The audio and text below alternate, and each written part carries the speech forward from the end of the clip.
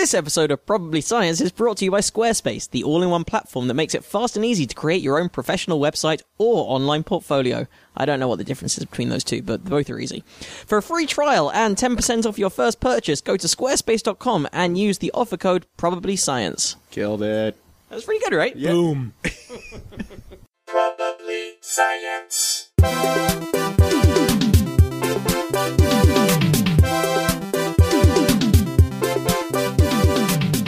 Hey guys, welcome to Probably Science. Oh, that was a good one. You got the name of the show in there. Yeah. Yeah, I included the name of the show. So, yep. We got the job. Yeah, brought to you by Circle Area. And here we are. This, joined as always by Mr. Andy Wood. Hello. And sitting across from me, Mr. Matt Kirshen. Hey, and that was Jesse Case, who forgot to say his own name because I interrupted him. Oh, yeah, I'm Jesse Case. Doesn't matter. Yeah, this is Probably Science. Welcome to the show, everybody. We're Andy, your ear infection's over. I'm totally healthy. I'm able I'm to over drink my again. cold. I can drink now. Oh, well done. You're over your cold? I'm over my cold. Congratulations. We're all back to healthy. full strength. I felt Nice. like it was like one of those, the other team had a power play for a minute, Yeah. and now yeah. we're back at full strength. We had to pull the goalie and... I lost an arm again, No, I know, buddy. I know. just from the elbow down. I know, but you've Thankfully, been we growing have- stem cells in the backyard. Yeah, So we we got should that be getting back. starfish injection we gave you, and boom. Right as rain. Sounds just like a rain. Now, I gotta be honest right with as you. rain. Hello. When you first said you were going to give me a starfish injection, I was suspicious. It does sound like a sex act, but Yeah, no, absolutely, absolutely. However, I gotta say, Yeah. I'm already, like, I'd say a third of the way towards regaining the arm, so...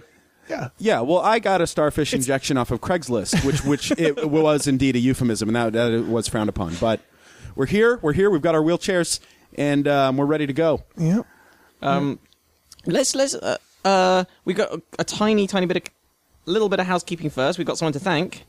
We got Matt Matlock, who sounds like a fictional detective. He lives in Houston, Texas, and he gave us a donation to which you can do yourself on probablyscience.com. His name is Matt Matlock? His I name? doubt that's his given. No name. way. Come on. I don't know. It's not impossible. It's not Matlock is a impossible. legitimate last name. Yeah, it's not exists. impossible, but it's awful parenting. Yeah. Is it awful? Come on, man. It's like, I think they looked at it and thought, like, he's going to grow up to become some kind of, like... If your parents named you Private Kirsch, eye. you'd be happy with yourself? I thought it was real until I saw his middle name is Murder, She Wrote. And Yeah, that is a that's bit... just highly unlikely. Yeah, that's a bit too far. Yep. Either way, thank you, Matt. Yeah, Thank no, you thank you indeed. very much. And thank you to everybody who listens and writes to us. We have there's a listener I wanted to thank because I could tell from the proximity of I'm her not going to tweets. thank everyone that writes to us. No, but like people, No, but we like... people who tweet we at us. appreciate the emails to probablyscience@gmail.com. We like it when people Absolutely. tweet us at probablyscience. Oh, and people can message on Facebook as well. They can do to our Facebook page. Any number. Actually, the best thing you can do really is give us a rating in iTunes, a nice Best rating, thing you can do. A nice little comment. or on Lulu because we do need the help. We need the help on Lulu. Have you guys seen What's your Lulu Lulu? score? You don't know about? Oh no! Oh, is that we the- should bring in our guest so he can contribute to this conversation. Absolutely. We have with us a comedian, technology maven. Dare I call you IT man to the stars? Philanthropist, entrepreneur, Andrew Kickboxer. Solmson. Andrew Solmson. Hi, guys. Thank you for being amateur here. eugenicist, Andrew Solmson. So I saw you shake your head when we mentioned Lulu. Well, it's just living in Los Angeles. You know what it We are is, surrounded. obviously. Yeah, should we explain We what probably it is? should first? explain tell you. Lulu. Is Lulu, am I right? I think that this is the app where women rate guys. Yes, right? they rate men using hashtag type things like "mama's boy" or Yeah. hashtag, like dirty Okay. underwear or It's something Yelp, like that. but for this business. Yeah. Or No one wants stage this 5 business. clinger, or can't take a hint, is what I've heard they can Will say there about ever you. be an end Is- to women objectifying men? right? Yeah. But only in Los Angeles have I run into men who will post their own Lulu rating on Twitter. Oh, yeah. But yeah, you can Yeah. apparently have your own Lulu Wait, I'm account. curious though. Do you mean because they're impressed with how good it is, or they're like self-deprecatingly saying, "Look how awful no. it is"? They're look, I got a 9 on Lulu. Oh, I thought you meant they were like, It's on my "Girls hate resume." me," and they were laughing about it. Or something. Full clean driving license, 9 on Lulu. Yeah. Yeah. I can ride horses. God. I had a decent Lulu score, I think. Or a decent... See, it's like I was hanging anything. with a female friend who showed me my Lulu page. I've done the same thing, and it's the same thing as going on your iTunes ratings, where like it doesn't matter what the average is, you're going to look for the worst one, and then think about that when you're trying. But you to had sleep more at than night. one. I'm Andy. I've got more than one. I've kissed more than one girl. Yeah. No, my mom gave me a great score. It was She called me a catch. Yeah, she called me a catch. You're gonna break someone's heart one day. Yeah. She said, lovely hair. What if we really did tell? I mean, we totally could do that. What? Just tell all of our listeners to give us like ridiculously good Lulu ratings. Give us great Lulu Inflate scores. us on Lulu. Please inflate us on Lulu. I find that creepy. But what's the heart? It's a bullshit thing anyway. Why not have who people gives a just? shit? I'd be very curious if people do take it seriously. I'm trying to think of a way they could tell us that they were one of the, because it's all anonymous, so we wouldn't know if it was a real person or a listener. So Excellent podcaster. Right. you can't create your own hashtags. You can Oh, only you use the can't? prescribed. There are certain And that's list not of and that's existing. not a pre-existing one. No, there are No, extant because hashtags. there are probably, as you know, the 500 soul traits of manhood, Yep. which have been properly defined, and they've turned them into hashtags. Okay. How many soul trains of manhood are there? Like 3. I think as far as Don Cornelius has mapped them all. Mm-hmm. Okay. Yeah, so Lulu's it's Horrible thing. It's a horrible thing. It's a horrible. If there huge... were, I'm not trying to be one of those guys who's like, I'm not like a falling down type guy here. It's like, when's White History Month? I'm not saying that, but like, Right. if there was a Lulu where men were hating women, the internet would explode. Like Jezebel it would. Yeah, well, like my computer would just light on fire when I logged into anything in the morning, and I remember hearing about Lulu on Jezebel. And the article was like, now it's our turn. And I was like, what? There was no equivalent thing that there we was had no to turn on. weird thing. I mean, Not that I there want there to definitely be- was. I- There definitely has been that kind of thing. it gets shut down after like a virtual? week, and it's like on a college campus, and it's how Facebook Oh starts. yeah, like am I hot or not? Yeah. Right, It's right. only happened once, and it's worth $100 billion.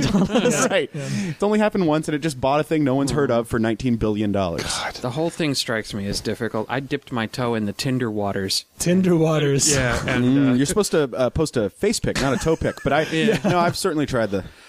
I had a very difficult experience with Tinder and removed the application within 24 hours. So It can be dangerous. Can we dive further into that? Yeah. I still don't have Tinder. Or I haven't had it. well, the first thing that bothered me about it was the whole sort of Roman emperor thumbs up, thumbs down Well, that's- aspect of it. I don't know anything about these people. Why am I judging them? And That's the sole purpose for its existence. though. Yeah. I mean, that's the. and then, Andy wears a toga when he logs into Tinder. It's very strange. We have to feed him grapes, Yeah, sort of a grape leaves behind his ears. and he vomits up every meal. It's kind of weird. I guess that wasn't a thing they did. Yeah, vomitoriums is not. Right. and then the first and only Tinder match that I made was with a woman who does stand up and is a known prostitute. Wow. So, So sort of talks like- about her So sex she's a work catch. stuff on and is very Googleable, by the way. Wow. And is Have I dated her? Be honest. I think you'd talk about it more if you had. Okay. Yeah. It's like a real life. It's like a real life Pina Colada song, right? It's like Yeah, but I just that was disconcerting. So I just and Got then I off ran there. into her at the Liquid Zoo after having matched There's no with her. prostitutes in that area. It's ridiculous. And I just I deleted the app within moments of meeting her. yeah, we're heading down a dangerous road here, guys. Well, we This have to talk about this. technology. We have to talk about this after the show. I didn't know there was a comedian that is a known prostitute. Well, she talks about it on stage. I mean, I haven't. yeah. What? What? Oh, yeah. What are you talking about? I mean, not at the level that Can we you just give guys her? are at. Can we just give her but- tags or something you know instead of money? What we're Have doing it- for listeners here is so mean because we're never going to pay this off. Like, we're just teasing them with a Yeah. story about the hooker with a heart of comedy. Heart of Comedy Gold. Yes. It makes Comedic gold in decent her sense chest. as a gig to do if you're at.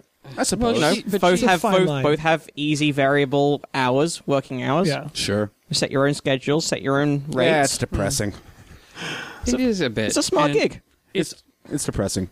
You But yeah, know. I feel like the reason we went down the But you road of got Lulu. matched. You got matched. we got matched, So that's and I didn't respond to her because I didn't. I mean, she said she was a comedian, and she indicated in shared interests a comedy venue. We all know, Right. So she had to be a comic. And so I showed her picture to a friend of mine who's also a comic and said, I don't know this person. Do you know this person? And she was like, yeah, she's a prostitute. And she yells about it on stage. She yells about it. She's an angry prostitute. Well, then that's my problem with it. Then like, At I least got own it. no issues with sex work, but if she's a bad comedian, that's not so good. No, absolutely. You know- Like I wouldn't want to date an inept stand-up, Right. Always have like to be someone with bad pretending that it's- stagecraft. Right. You want a screech in the streets and a freak in the sheets. You wanna... I mean, my thing about it was, it was just scary. I'm not I mean, first of all, there's, I'm not what I would call much to look at. Oh, jeez, come on. What? And what are you talking about? You're a ton to look at. yeah, well, there's the joke. Touche. Yeah. God damn it. Yeah. It is the best response to somebody who's sort of taking a jab at you. Well, that is the joke, isn't it? Like, that was a joke. All right. No, you're like, yes, therein lies the joke. Yeah. No, you're a very handsome man, Andrew, and I'm not trying to correct. You're a very handsome man. You can, I think, in the comedy world, you can have good-looking, funny, and employed. Mm-hmm. Pick any two, right? And I'm two of those things, and I you got to. But I'm also very heavy. I'm not going to argue about it. I'm a big fat guy. I've been called a fat. Can we say whatever you want? Don't worry about language. You can't fat shame though. Yeah. Well. I've been called a fat motherfucker at times, and I've been the one doing the calling. So so when someone like that, I mean, she was very pretty, and when someone like that picks you, you think, oh, well, what is she seeing? And I think what she saw was a mark. So it played into paranoia rather than any worries about it. And then I was terrified. So here's this woman who owns her power, or whatever you want to call it. But maybe you are her type, and she knew. And I have a feeling her type has folding cash, and wait, that's true. I don't know that term. What's folding cash? Yeah, that's paper money, enough money as opposed to coins. Enough money to fold. I thought you meant just paper money, like those coins can't. Yeah. And so when this is all judgment on me. This is my judgment, my of a prostitute. terror. To be fair, I mean, sure. Yeah, but at the same time, and an active adult film actress, and so there are all these things, and so I've been talking about it a little bit on stage, and I just said, look, it's my judgment, it's my fear, and what I need to do is go home and read David Foster Wallace's "This Is Water" and then try and walk a mile in her 6-inch heels, and yeah, it's just literally the most difficult shoes to walk a mile in. But Andrew, you and I have had this conversation. You sound like you're being a little hard on yourself, and this is not a relationship podcast. Wait. What? I thought it. I'm sorry. I'm in the wrong place here, guys. I'm going to go. I thought it was... No, what were you saying? You thought it was a relationship podcast? No, if anybody wants dating advice, email us in probably@gmail.com. No, we have talked about the number system before of, as in the I'm a 6, I'm a 6, I'm a 7, blah, blah, blah. And it is, and this is so general, and this is so dumb and so fucked up, but it is different. I think there's a different number system for men and women based on, people are looking for different things, and it's based on different things. There's a curve based on, it's like your looks or any of that, and you are a handsome guy. Your looks probably equal, maybe for a woman, less of a percentage of what makes up your number than for us. I'm not going to argue with you. I'm a fine the intelligence, gentleman. The humor, that all adds numbers. I have fine self-esteem on most of my issues, but there's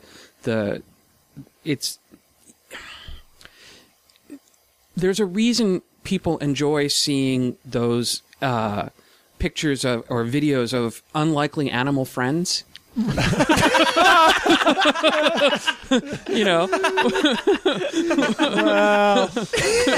like where you're going.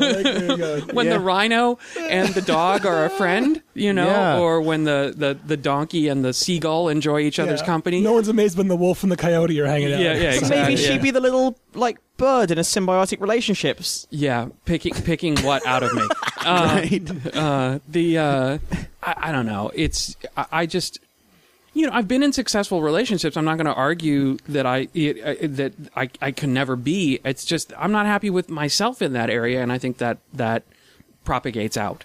Yeah. Well, also, Tinder's just the worst. Tinder is a Las Vegas bar at 2 a.m. Yeah. It is, and everybody is blinded by lust and whatever chemicals are coursing through their veins. Right. And there's no last call in Vegas, so I think the analogy falls apart. Yeah, but 2 a.m. is when you start to think, where am I going to wind up tonight? Sure, fair enough. Yeah. Fair enough. I certainly, empathize and agree with you there. I get immediately skeptical of anyone that has a crush on me because of no. You know what's? It's the Groucho disease. Yeah, yeah, exactly. The club that would have you. Being into me is a deal breaker, which is it's a tough one. It's a tough one. It's a conundrum. Yeah. Yeah, it's the what's wrong with you that you like me. Exactly. Yeah. Exactly. Absolutely. Yeah. Well, I feel like we could go down this road forever, but the reason I even got on the topic of internet dating and Lulu, I was jokingly saying that we appreciate when people do rate us on iTunes and when you tweet at us. And I noticed from a pattern of tweets that we have a listener who's been like binge listening because she'll comment on episode 20 and then like 2 days later she's on 45 or something. So Karen Wolf. So I admire your tenacity to be listening. Well, at Karen Wolf, she's sort of started from the beginning. So she's just messaged us. I can't remember even how many episodes ago Andy asked wondered how many people are in space right now, and she has just sent us a link to how many people are in space right now.com. It's a great website. Cool. I use it all the time. Which handily lists exactly that, and it tells you the names and the nationalities and how long they've been up there. So thank you, Karen. You will hear us thanking you in about a month and a half's time. The number is 6 right now. Right, yeah. It has been as high as 9 recently. And they've all been there at least 100 days. Yeah, but recently a troop that had been, a group of 3 that had been there for 180 days had left. Oh, okay. Yeah, wow. They just couldn't hack it anymore. Well, they do the 6 month. Although there is somebody who's going to stay up there for a year this time. Okay. But there's how many people are in space right now.com, which I love, and then there's also Heavens Above, heavens-above.com. Does that tell you the satellites up there? Yeah, that tells you ISS transits and things like that. Oh, cool. And I don't know when this is going up, but I do want to mention that if you're in the LA area, there's a wonderful ISS transit on February 26th, Wednesday at 6:15 p.m. Oh, yeah, well, this is going up very late. This will go up tonight. So, I like that you knew even the time right off. Oh, it's 6:15, I think, northwest to northeast. There'll be a great ISS transit. It'll be magnitude minus 3.3, which makes it probably the 3rd brightest thing in the sky behind the moon and Venus. Is it distinguishable from anything other than just a dot that's moving? It's a moving. It's when you see it, you'll know it's not anything else. Yeah, it's a dot, a very bright dot that moves across the sky in about 6 minutes. Oh, geez, that's fast. So if you had a telescope, you couldn't even really track. You couldn't even put it in place enough to like take a look at it, or it would be moving so fast. Well, no, you can. I've been told that with a really good pair of binoculars, you can make out sort of a kind of a disc of the station. Oh, wow. It's. I mean, if you think about it, it's 200 miles away. That's not that crazy. Yeah. The effort NASA goes to make it look like they really put people in space. I know. Wow. Capricorn 1 fan over here. Wow. Like, imagine if that was like I didn't even believe in rockets. Come on. That's how far I thought they took the hoax. Right. No way can they get things up in the sky. Right. Did any of you guys do model rockets as kids? Oh yeah, absolutely. Yeah, I just found some footage of. I faked mine on a soundstage. Of course you did. Just a soundstage with like a Pepsi bottle. Right. One of my favorite model rocket moments was I built one called the Patriot, which I think was a reference to the Patriot missile. Probably. And it had a very big plastic nose cone, and so it was heavy. It was a heavy rocket, and it used a big motor, and we shot it off, and I had not glued the motor mount well enough into the body of the rocket, so when the ejection charge hit, instead of pushing the nose cone out and releasing the parachute, it blew the motor mount out of the back of the rocket, and the thing just turned around and nosed down to ground. And when it hit, it buried itself a good 6 inches into the ground. Wow. It was moving, and it really could have hurt somebody. Of course. But if you were, how old were you at this point? 12. So that's that. Rather than being a catastrophe, that's just the best thing that you saw that year. Yeah, it was wonderful. Way cooler Well, than that's the parachute. That's the era of lawn darts. I mean, I feel like there was a good 20 or 30 year run between like the late 60s and like late 90s when it was a big entertainment just to have flying things come at you. Pickup sticks were made of sharpened metal. And I had a real Gilbert chemistry set before they neutered them. Like, I had real... What kind of chemicals? Like, I was making smoke bombs and all kinds of stuff. It didn't come with instructions for that. You could just figure I figured it out. I mean, ammonium chlorohydrate or something like that. Ammonium chloride. I can't even remember. But it had, like, real stuff in it. And you can see them on eBay sometimes. They have the Gilbert radioactivity chemistry set that came with, like, a little bit of uranium. Oh, isn't that the guy? That's the guy that invented the Erector set? Oh, I don't know about that, but... There was a nuclear kid... The guy that invented the Erector set's who Willy Wonka was based on. Oh, and he was a psycho, like, toy fanatic. Uh-huh. But the Erector set was his most famous thing, but he also made crazy stuff. And he made a, like, like in the... Alfred Carlton Gilbert. Is this that sounds right. Gilbert sounds right. Yeah, and he made like a radioactive thing. Look up the Gilbert Gilbert radioactive. Comes with a little toy lead lining for your suit. But the other How did they just do that? My dad got used to, like, when it was wet weather days and they couldn't go out to play at school. They just brought out vials of mercury and they spilled them on the desk and let them play with it. I stole mercury from my middle school chem lab and did exactly the same thing. I remember. Very safe. Yeah. It's probably... My mom just sold the house I grew up in, so it may have... Oh, it may have mercury vapor leaching out of the floorboards somewhere. Fingers crossed. There's actually, if you look on the floorboards in my bedroom, there's a big round scorch mark that's exactly the size of a silver dollar. And the reason that is because somebody at Radio Shack thought it was a good idea to sell a 10-year-old a butane torch. Sure. You must have talked a good game. I mean, you must have given him something to go on. He sold me a real, I think it's the kind of, like, a serious butane torch that I then used to try to melt a silver dollar. But the best one is have you ever heard the story of the radioactive Boy Scout? No. Oh, that's a brilliant story. Okay, let's get a stinger for this. Radioactive Boy Scout. It's Andrew Thompson presenting the Radioactive Boy Scout. He's a real dude, okay? And there's a great article about him that I think was in The Atlantic. You can find it online. And he's got a Wikipedia article and everything like that. So one day, his neighbors come out of their houses and see guys in moon suits taking apart this guy. He was 16 years old. He lived with his mother. Oh, I think I heard the story. They're taking apart the mother's potting shed. All right, and the place has become literally a Superfund site. Sure. Because he has been experimenting with radioactivity. He loves radioactivity, and he's fascinated by it. So his first project was he collected like 1,000 dead smoke detectors, which have a small amount of americium in them. Oh. And he opened them up and concentrated the americium. The way those smoke detectors work, wasn't it? Like there's the radioactive material on one side and a little detector on the other, and it's just measuring the amount of particles that make it through, and if smoke gets in the way, that blocks some of the flow of particles, so it sets off the alarm. It's not just a simple photodetector like that. You could use a photodetector circuit for that. The radiation actually ionizes the particles. Okay, so the radiation ionizes the particles, and then... Yeah. And... So he was collecting and concentrating the americium from the smoke detectors, and then his next little trick, and the one that brought the EPA down on him, was that he was in the olden days, a Coleman gas lantern, like the kind you use when you're camping. Yeah, they have a mantle that the gas goes through to burn. That's what produces the light, and they would coat them with a small amount of thorium to improve the quality of the light. Okay. And so he burned thousands of these gas mantles and then chemically concentrated the thorium to the point where he had enough of a radiation source that he could use it as a small breeder reactor. Oh my God. How old was he? He was 16 or 17. Oh my God. And then he went into he did some,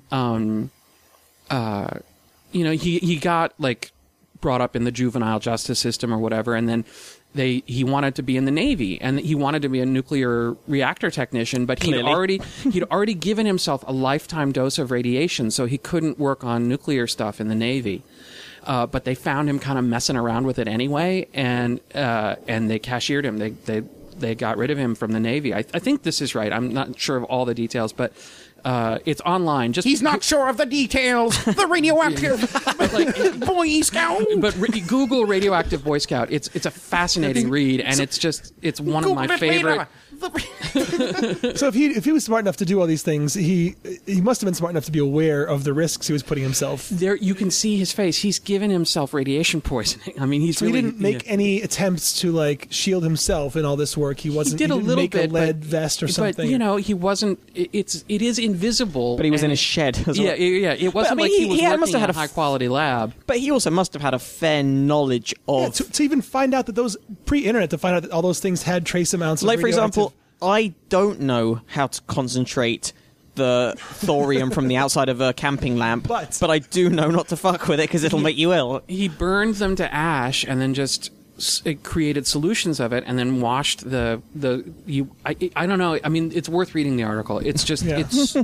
We'll find it and post it over on probablyscience.com, powered by Squarespace. It's one of my favorite stories of science gone wrong. Let me just put it that way. That's great. Yeah. Or gone super right. Yeah, depending on who you ask, that's pretty. Science gone wrong. I definitely dabbled a lot as a kid in chemistry set kind of things. I loved Mr. Wizard, and MacGyver was, all nerds in the 80s wanted to be MacGyver. Thought that there was a chance your career could be MacGyver's. Like someday you What did he even do?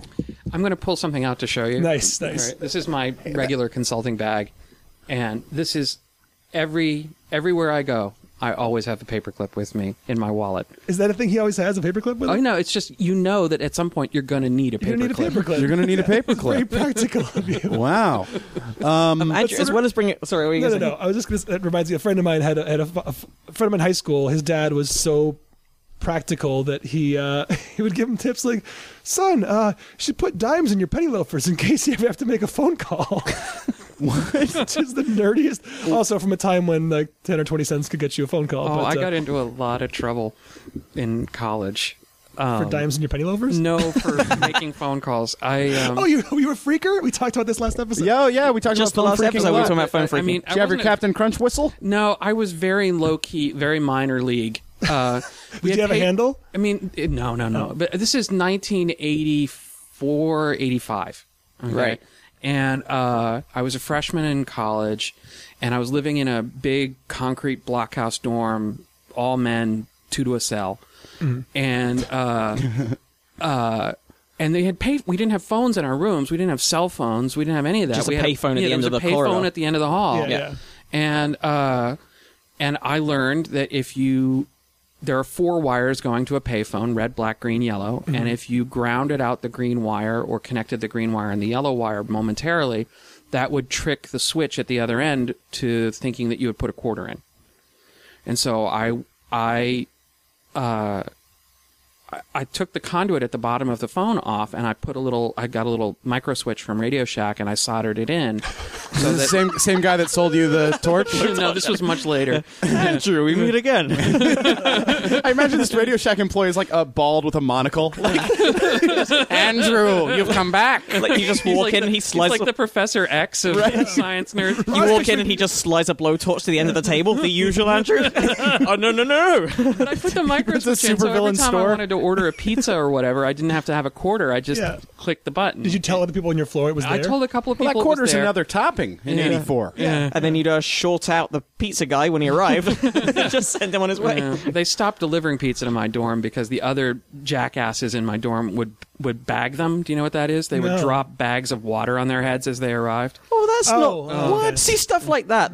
When you're a dickhead teenager, you think, oh, it's a prank. No, that's just assault. You're assaulting. Right. You're assaulting a minimum wage. You food. A minimum wage service worker. But you're just assaulting So anyway, him. So I put the micro switch in there, and I guess, the phone company people must have figured it out at some point that they weren't taking any money out of that phone.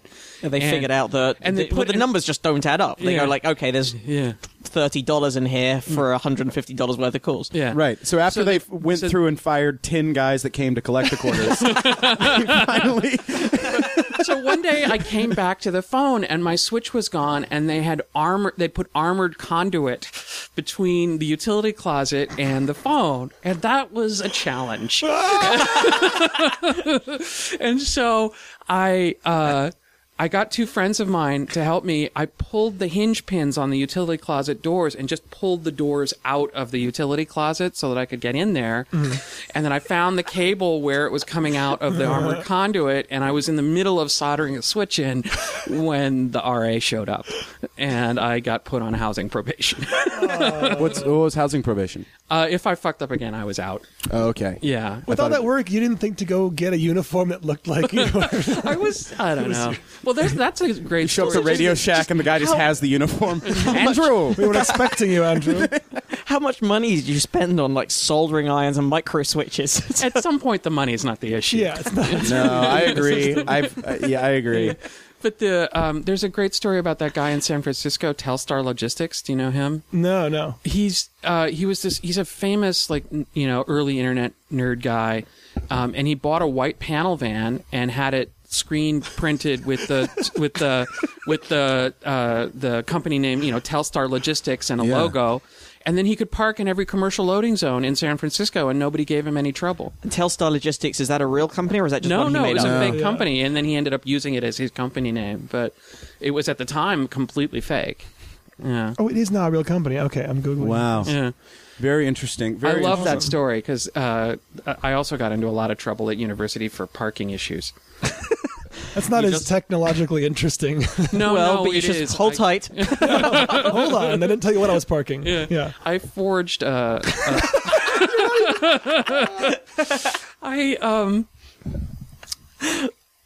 was at the University of Maryland. It's a largely commuter school, right? And so if you are like trains people up to be commuters? No, people don't live on campus. Right, yeah. And so I had a car, and I wanted to park it on campus, so they gave you a parking pass for what they called satellite lots, because they wanted to save the parking nearby for the people who were coming in from out of town or whatever. And the satellite lots were way to hell and gone. They were forever away, and I'm a lazy fuck. And so I worked for the campus computer store, and we had a courier parking pass, which was different from the regular parking passes they gave the students, because it was, instead of having the lot printed on it ahead of time, it had been, the lot that it was good for was written on it with a magic marker, and then it was laminated, right? And so what I did was, in an early version of like a digital editing program, a photo editing program, it was called Digital Darkroom by Silicon Beach. It would be the kind of thing that became Photoshop. On a Mac Plus, hooked up to the original Apple SCSI scanner, I scanned the courier parking permit and then erased the handwritten lot and then printed it on the right color paper and laminated it. And then I just took a dry erase marker and a rag with me everywhere I went. And I could write whatever lot I wanted on the parking permit and park even in like teachers' lots and, any staff lot or wherever. So I could park literally anywhere on campus.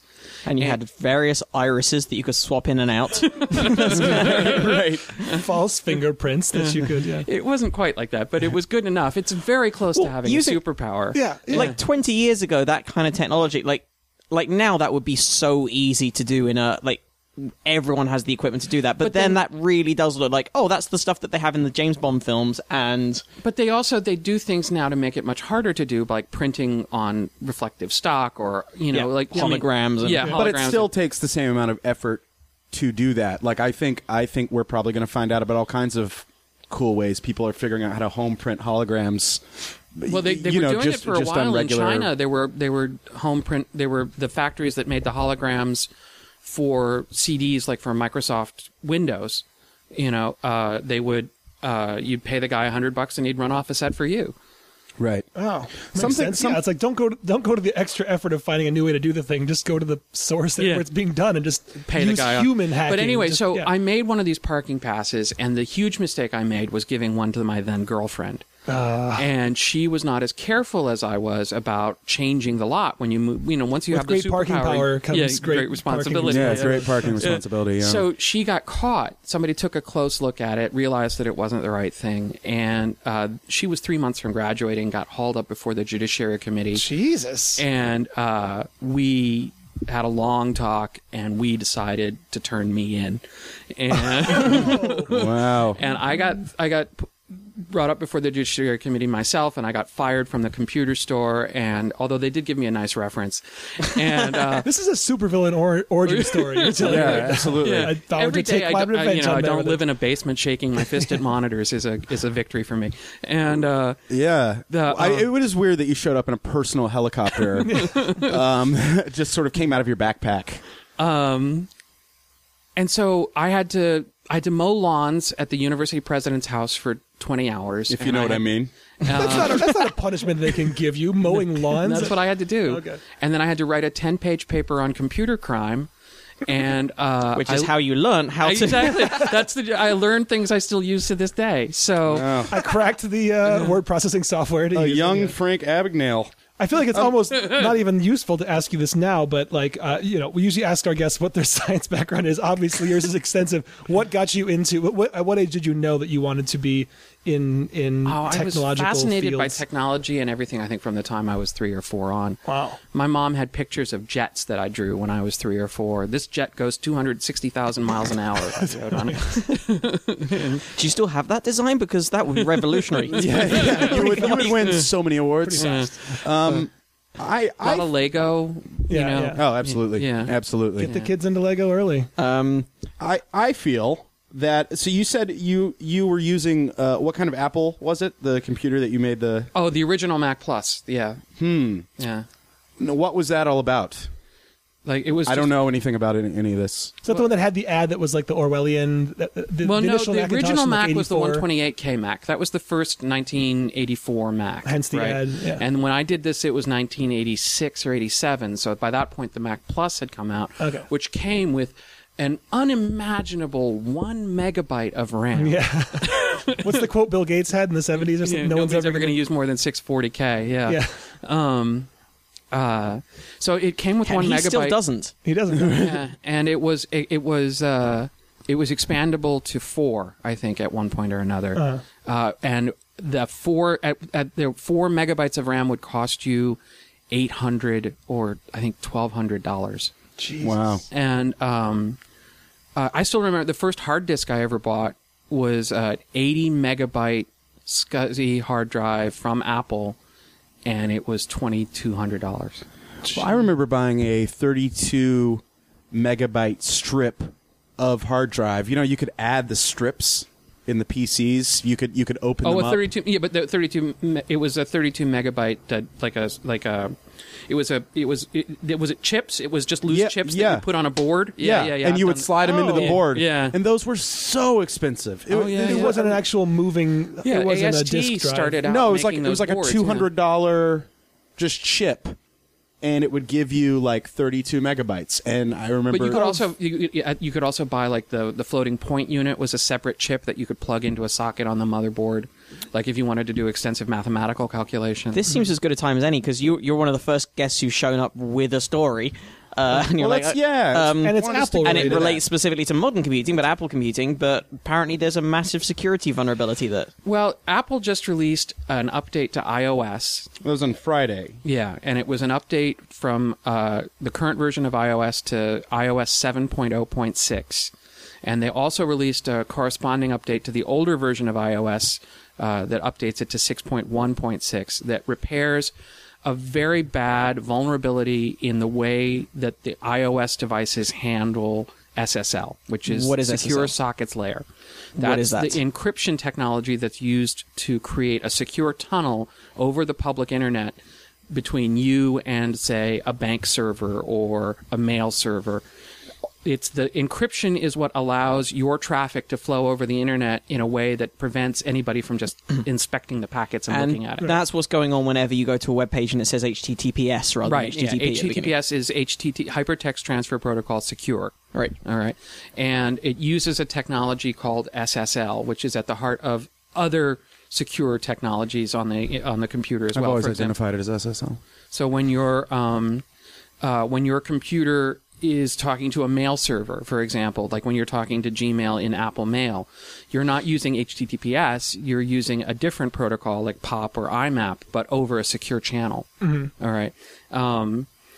And there was a fundamental flaw in the library that Apple used to decide whether or not to trust a server. In other words, when you create one of these secure channels with a server, there is an exchange of what are called certificates. Okay. All right? And the certificate says basically, I am who I say I am. And here is a piece of information you can use to encrypt information that you send to me that only I have the key to decrypt. Is this all still... When I learned some of this stuff in college, it was the very primitive version of this, but is it still at its core related to public and private keys, large prime numbers, RSA stuff? It's the whole thing. Which we talked about on a previous episode of the show. That's the... Now Jesse's looking my way. The idea... the idea behind it, I think we talked about it a while ago, but the basic concept of it is it's very different from the previous ideas of encryption, which are you have the way something's encrypted, and if anyone else finds out that way, then they can decrypt everything. Sure. Public key and private key cryptography works with a process that's asymmetric. It's easy to go in one direction, it's much harder to go in the other. And the thing that it relies on is how difficult it is to factor large numbers. Yeah, so if you take two huge prime numbers, multiply them together, that's a very easy process for any computer to do. But if you have a very large number and you're told to split it into the two primes that are multiplied together to make it, that's extremely difficult. There's no simple way for any algorithm to do it other than basically brute forcing it. That's correct. And then there's also... What makes public key cryptography really interesting is that there are two keys. There's a key that people use to encrypt the stuff they send to you. Mm-hmm. That's public. The world knows it. And then there's a private key that you can use to decrypt the information they've encrypted with the public key. And one tells a lie, and one tells the truth. That's exactly it. If you have them in the canoe at the same time, one's going to eat the other. And Anthony and Cleopatra Goldfish. We've been through this. Yeah. In cryptography textbooks, it's always Bob and Alice. Bob has a secret, Alice, But there's also a fundamental layer of trust involved here. When you get a certificate from a web server, for example, one of the things that certificate says is who gave that certificate to the person that is presenting it to you. Now, this is all stuff you don't even see as a computer user. You can click on the little lock icon and see the certificates. Okay, so I'm wondering what position you're in. What are you doing? What am I doing throughout my day where this interaction is taking place? Every time you log into a secure website like Gmail. Okay, like if I log into like my Bank of America. Yeah, but even Gmail uses HTTPS now. Okay. Or Facebook uses HTTPS. Okay, I'm receiving a certificate. I'm so bad at this, dude. There's an exchange. There's a handshake at the beginning of the interaction where the two computers exchange information that says, "I am who I say I am, and here's who says I am who I say I am." Mm-hmm. All right. This guy's vouching for me over here. Yeah, and that may be a root. That's what's called a root certificate authority. All right. Okay. And the root certificate authorities, there's about 600 of them now, I think, and people like GoDaddy or VeriSign. These are people who say, we gave this guy this certificate, and he is a good dude. You can trust us. We're the guys who have the women in bikinis during the Super Bowl. Right. Yeah. Exactly. Yes. Okay. And although they didn't do that this year, and I was much happier for that. They finally figured out that bad press is actually bad press. If we kill enough rhinos, I'm sure they'll like it. They keep writing about it. Why are we going to stop? But that chain of trust is very important because if somebody can intercept your traffic between, it's what's called a man-in-the-middle attack. Mm-hmm. If somebody can sit between you and Gmail or sit between you and Chase or Bank of America and decrypt, they can send you a fake certificate without having to do any of the actual decryption of what would be. Yeah, they don't need the private key to decrypt. They can get in between and decrypt the traffic. And decrypt the traffic you send to them. And so get things like in your computer, you're like, oh, this is for real because only a legit company would have this. Mm-hmm. Would have this key, but actually they gave you the fake key as well. Yeah, so it's like the perfect so in Mission Impossible terms. What you've done is you're not just sending in your agent looking like someone else, you're sending in your agent, and you've already got into their computer to make their ID look like that person's face. I'll go along with it. I didn't follow so that. They do, yeah. So they scan, and they're like, well, this has got to be the guy, because it looks exactly like our agent. But they don't even know there's a guy coming in from the ceiling. So he can't touch the floor. It's called a man-in-the-middle attack. And the thing is that, like, if you're on a public network, it's not going to happen when you're at home on your router. Do you know what I mean? Like, it would be very difficult to do in that way. But actually, I don't know why that is, though. Why is that? Because there's a very small the connection between you and your router is also encrypted. The WPA key. And once you've gotten so there's more and more layers, point, right? Yeah. But if you're on a public network where you're sharing the same sort of logical network layer with a lot of other people, and for example, at a Starbucks, or in a university setting where you're sharing, there's a public internet, large hotels. Yeah, exactly. Right. Regardless of whether you had to have a password to get into their wireless router, that's immaterial. You're saying. Yeah, but you're sharing with a lot of people who can get on that same network. Okay. Right. Yeah. That also could have that password. So a bad actor can get on that network and execute this so-called man-in-the-middle attack. And now, I have been described before as a bad actor. But somebody who's not who's I have also been described as a man in the middle. So and it was two men. That was the other. They're just keeping that ball away from you. But so the thing is, the Frisbee. What the bug was that Apple was fixing with this new release was that the operating system did not properly verify that the key that you were presented didn't come from one of these man-in-the-middle things. All right, it didn't properly execute the sequence, the handshake that says this key comes from somebody I can trust. It just basically dropped out of that handshake saying this is a trustworthy key, whether or not it was. Okay. Yeah. The function that determines whether or not this is a trustworthy key always returned that it was trustworthy, even if it wasn't. So, across the board, if anybody had this version of the OS installed, it never correctly verified whether this was... It would not prevent man-in-the-middle attacks from happening. Normally, SSL prevents that. Yeah. By the way that it chooses to to trust or not trust a certificate. So this is a new story that just came out. Has Apple now fixed that problem, or is it still not fixed? It's still in the process of being fixed.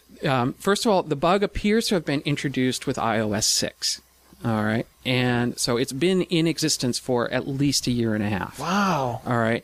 And there's some belief that it is the bug that the NSA used, that they exploited to be able to basically own any iPhone. And I didn't know it was specific to technology like iPhones. I thought the NSA stuff was well, there's all sorts of other. This particular NSA. It turns out it was a big organization. Multiple irons in the fire. It's like three guys. Yeah. But at one point, Snowden was one of them. Yeah. Which computer are we going to go for? But the timing is very suspicious. At one point, Apple was not in the PRISM program, and then they were. And the PRISM program? I don't know what that is. That's one of the NSA programs that Snowden leaked. Oh, okay. All right. And right around the same time that iOS 6 came out, they got into the program. All right? So there's a suspicion that this vulnerability wasn't an accident.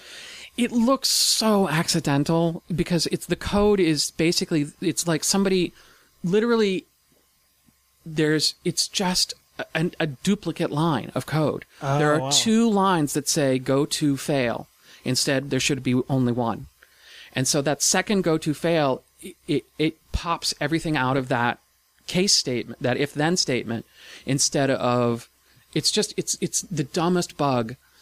And it's been in there for a year and a half, and the NSA has been exploiting it pretty much. Wow. And it's still not fixed on Macs. It's only fixed if you upgrade to this latest version of iOS on iPhones and iPads. Available exclusively at probablyscience.com. Available.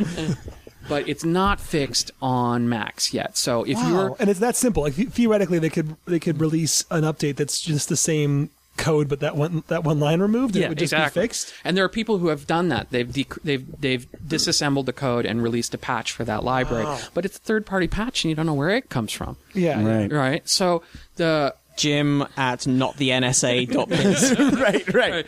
And so the .ru. And so for right now, the steps you can take to mitigate this issue are very important. The first step is if you have an iOS device, an iPhone or an iPad, you must upgrade it to 706 or 616. Oh, I thought you said they haven't released. Oh no, that's the ones the that upgrade. have That's the patch, right? On a Mac, they have not yet released an upgrade to iOS or to Mac OS 10.9 that fixes this problem. And I'm not clear yet. I don't know at the moment whether the problem is in 10.8 or anything earlier, but the problem is in an Apple security library, and so if you use Chrome or Firefox, you are not vulnerable to the bug. Yes. All right, but if you use Safari on a Mac, you are. I always knew Safari was suspect. Always knew it. I'm a big Chrome fan. I like Chrome Chrome's a lot. great. I use Chrome, but I found I have a tendency I to use open Safari still all the time. I have a tendency to open a ton of tabs at the same time, and I found when I do that, Chrome really struggles, and particularly with videos playing. Get more RAM. It's not hard. Yeah, and also don't give yourself away like that, Matt. Don't give away. I tend to have lots of videos playing. There's a lot of videos playing at once. I like news in many formats. So, are you, in general, Andrew? Would you describe yourself as a paranoid person when it comes to technology, or are you just a realist? I think I'm a realist. I think privacy is, by and large, these days, a fiction. You know, we give ourselves away every minute of every day with every digital interaction we take, we make. Every time we buy something with a credit card, every time our phones check in with the local cell. I'm barter only, and I communicate with Pigeon. No, absolutely. You're doing it the right way. I just quit Facebook. Or converted it to a fan page, rather. Oh, you did? That's so great, that's not quitting Facebook at all. But I'm. But you're no longer on a personal Facebook page. No, and it's. I mean, that was for psychological reasons. I think I just can't stare at a feed, and it just gets so bummed out. I didn't know you could do that, and then you have no feeds. There's no temptation. There's no feed. I can't look at anything. Bragging about their You know. Yeah, I mean, I think Facebook and comedy serve similar needs for me, which is that they're substitute intimacy. But Scott McNealy who was at the time the CEO of Sun Computers, got into a lot of trouble. I think it may have been 10 years ago for saying there is no more privacy. Get over it. And he was right. Yeah. It's just the more important thing is you should also realize you're not that special. You know what I mean? Yeah, there's a question to how much you really care about what people know about what you do. It's just weird that he gave that press conference in X-ray goggles. X-ray specs with his swirling eyes. I hate to bring everything back to my weight, but for the first 30 years of my life, I didn't eat in public. I'm a big fat guy, and I didn't want everybody to think, oh, there's the fat guy eating again, right? And what I failed to realize is that all those people are completely in their own heads and have absolutely no interest in what I'm eating. Exactly. Right. And so I am now very comfortable eating burritos in public. Sure. And doing the internet equivalent. Yeah, exactly. You realize you give up some take some steps I think that I think are useful. For example, on my main work PC, the PC I sit in front of all day long, I use Chrome, Firefox, and Internet Explorer. And I use... One for porn, one for... It's close. One for Facebook and Twitter. I use Firefox for Facebook and Twitter, and I use Chrome for everything else. Because I don't want all the other websites I go to be able to see my Facebook cookies. To know, I hate those I hate those things where you go to a dumb People magazine story because somebody linked to it or whatever, and it says 35 of your friends like this story. Won't you like this story, Andrew?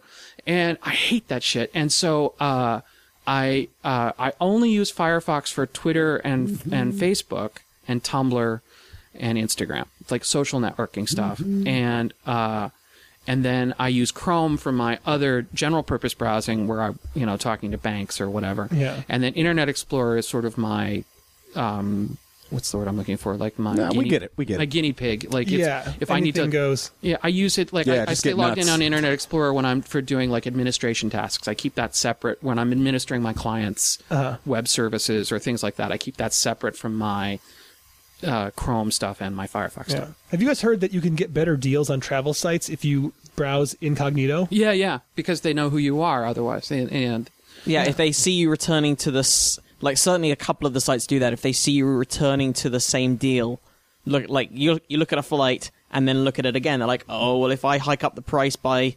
$25 since the last time they looked at that they're like, oh, shit, it's going up, better buy now. That's why you shouldn't get, like, a Ralph's card. You know? I've been saying it. I mean it. I don't mind that. I use the Ralph's card. I like it. I can't remember which, and if you're able to look this up, there was one of either supermarket or pharmacy chains that correctly predicted a teenage girl's pregnancy. Was it Target? Yeah, that's great. Target knows you're pregnant before you do. And it was just from, it was like an angry father came in going like, "Why, my daughter just got sent all these pregnancy coupons or this, like, prepare for being a mom coupons." Right. And it turns out just from her buying habits and No, their algorithm. I think it's because the shady cashier at Target's like, I definitely didn't wear a condom with her, and we should probably send her. I'm fertile. I've done this before. Somehow my browsers are convinced that I need or have a CPAP machine. I think because at some point, what is CPAP? It's for sleep apnea. It's the masks you wear that like push air into your face. Yeah. You know? My dad wears one. Yeah. Yeah, but like I think I clicked on a link once because they managed to clickbait me into going for it because it was like top 10 celebrities who wear CPAPs or something. I was like, what is this list? Like, this is right. And then it's like, oh, this guy loves CPAPs. So like all my targeted ads at the bottom of like a CNN article are all like, my targeted I never ads see are ads. a mess. The other thing I do is I run ad block in all my browsers That's except smart. IE. I run ad block in Chrome and Firefox, and people talk about Facebook ads and how creepy they are, and I never see them. So nice. Well, nice. let me ask you this. I'm sure you've heard of like Little Snitch. Oh, yeah, which yeah. I run that on my computer. Yeah, Little Snitch is a Mac program that basically, it's an outbound firewall. It Right. basically, every time a program on your computer tries to talk to the internet, it says this guy's trying to talk to the internet. Right. And I do that for, stupid reasons, It's not bad. I mean, Little Snitch makes a lot of sense. A lot of people who use it are people who are pirating software because they don't want programs to phone on. That's what I'm saying. Yeah. Because sometimes you got to make a flyer, bro. You know what I mean? Jesse K's the new face of piracy. Sometimes you gotta make a flyer, bro. Sometimes you got to design a cool tribal tat. Yeah. Right. You know what I mean? Sometimes. I have some pirated software, which is, I don't feel great Jesse, about. this is going out to the entire Literally internet. tens of people. The NSA can listen to this podcast. Tens of people. So, Andrew... sorry. No, what were you going to say? I was going to say, Andrew, you sent us more than one article that you thought was something we should get into. This one's pretty cool. That you also pointed out that there is a video available online of a pretty massive space rock crash on the moon's surface. There was an 880 kilogram asteroid or meteor, whatever you want to call it, hit the surface of the moon, and it was picked up by the Lunar Dust and Surface Explorer satellite. Is that why there's now no more moon dinosaurs? Not quite that big, but it's a very noticeable flash. You can see it, and it really is kind of remarkable. I mean, it lit up a good, a portion of the moon that was quite large. Yeah. And the next day, Mac joined Prism.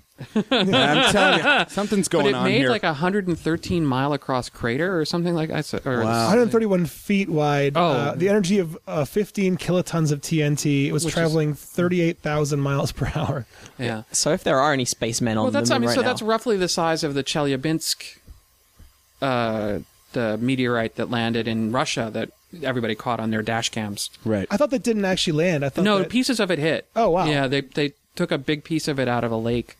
Oh, I just thought it all burned up in the atmosphere. No, that was pretty scary. We were talking about that. I was talking about that the other day because I work on a show called Ridiculousness now, and it's it's a clip show. It's like Tosh.0, and we have lots of footage of people getting hit in the nuts and failing at skateboarding tricks. And also, like 90% of our clips are horrible things from Russia. Well, everybody has everything's dash cams. documented in Russia.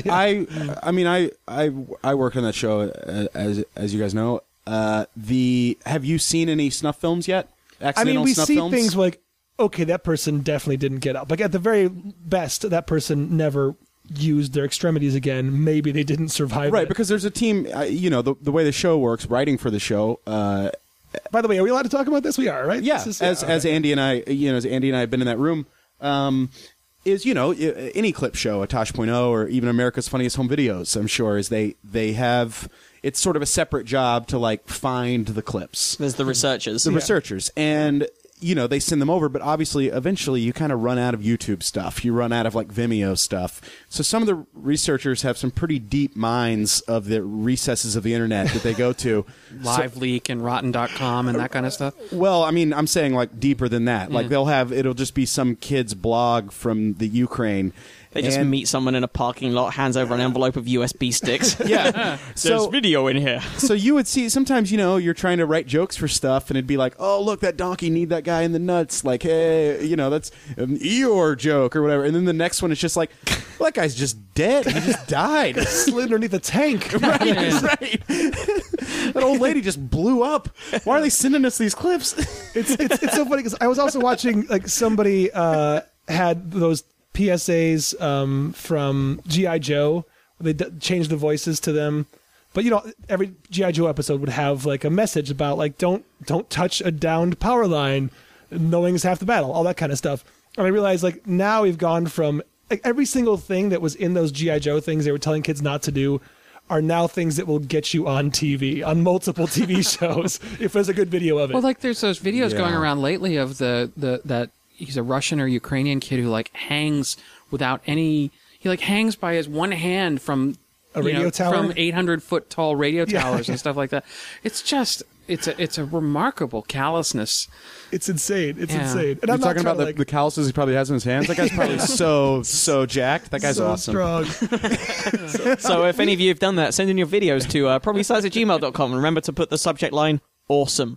Yeah, I was in the writer's room and I was putting up cards the other day and also putting up like the categories of the cards. And we were having this discussion. Somehow, like the idea of heaven came up, and we were talking about. And I was like, well, how is there constant happiness without unhappiness? Is it even possible for there to be happiness? Like that sounds like its own kind of hell. And then Tony Sam looked up at me. He's like, "Hey, how about you finish putting up that card that says boogers?" And I realized I had in my left hand a card that said boogers. I'm going to put up the boogers card now. We'll get back to talking about philosophy. Love it. Yep, that's where I work. No, it's a fun show, though. It is funny. It's you were talking a little bit about emailing us in our website. I got to tell you, this website we have, it's pretty good, right? It's pretty good. Yeah. I feel like it looks nice. I feel like it looks professional. Andrew, do you have any experience? You've heard of a website called squarespace.com? Yeah, I know of them. I've recommended them to clients. It's a very well. You probably recommended use. them because they're so fucking awesome. Let me tell you guys about Squarespace. Do you want an online portfolio? Or are you still doing it offline like a loser? Get it online. Do you want to have 24/7 customer support, world class? Yeah, they call it the Care Bear layer. That's what they call their office in New York to help you out. You can choose from any number of templates, all of which look like you paid some designer top dollar to put together something nifty for you. And they have tons of templates. I mean, we're not talking the generic 4 or 5. I'm not talking about 1 or 2. No. Higher numbers than those. No, they had to design their own template just to look at those templates. Yes. They have to design a new template. The number's finite, but barely. Barely finite. Like barely. 3 or 4 short of infinity. Yeah. And if you go to if you go to squarespace.com/probablyscience or just use the offer code probablyscience on checkout, you get 10% off your first 10% off your first How do you feel purchase. about 10% off? Yeah. You think 10%'s no big deal? You're nuts. You're wrong. You're wrong is what you are. Yep. 10%'s nice. That's more than just the tip. I'd say that you should just go to Squarespace, check it out, put in the offer code probablyscience. Tell them we sent you. If you're shopping on Amazon, maybe also go to probablyscience.com and click on the little link there. It costs you no extra money, and we get a little commission for anything you buy on Amazon. Yeah. So go buy some secure. Associate. Oh, nice. Is that a handy thing? I only found out about it recently. A fellow podcaster said, "You do that thing?" I'm like, "Oh no, we don't, but we probably should." Well, in my business, I send a lot of people links to Amazon to buy stuff. Right. And so smart. I just became an Amazon associate, and it's it gets me a nice little very smart toy money. It costs the people who buy stuff off Amazon no extra money, and you just get an extra little commission. Yeah. And I don't send them the link to Amazon. Unless I think Amazon has the best price or or the right product for them. Now I'm trying to remember whether should we break for the helicopter or no? Like normally, the NSA heard us talking about it. Like this flashlight was bought with Amazon associate money. It's my 115 lumen Phoenix LD15 It's a bright-ass flashlight. That's an unnecessarily bright flashlight. It's pretty good for a single AA cell. Oh. You also recommended some good hard drive related stuff for me, and I'm trying to remember whether you actually sent me a link or not. Whether I was like, oh yeah, if I sent you a link to Amazon, it's got my enterprise. Nice.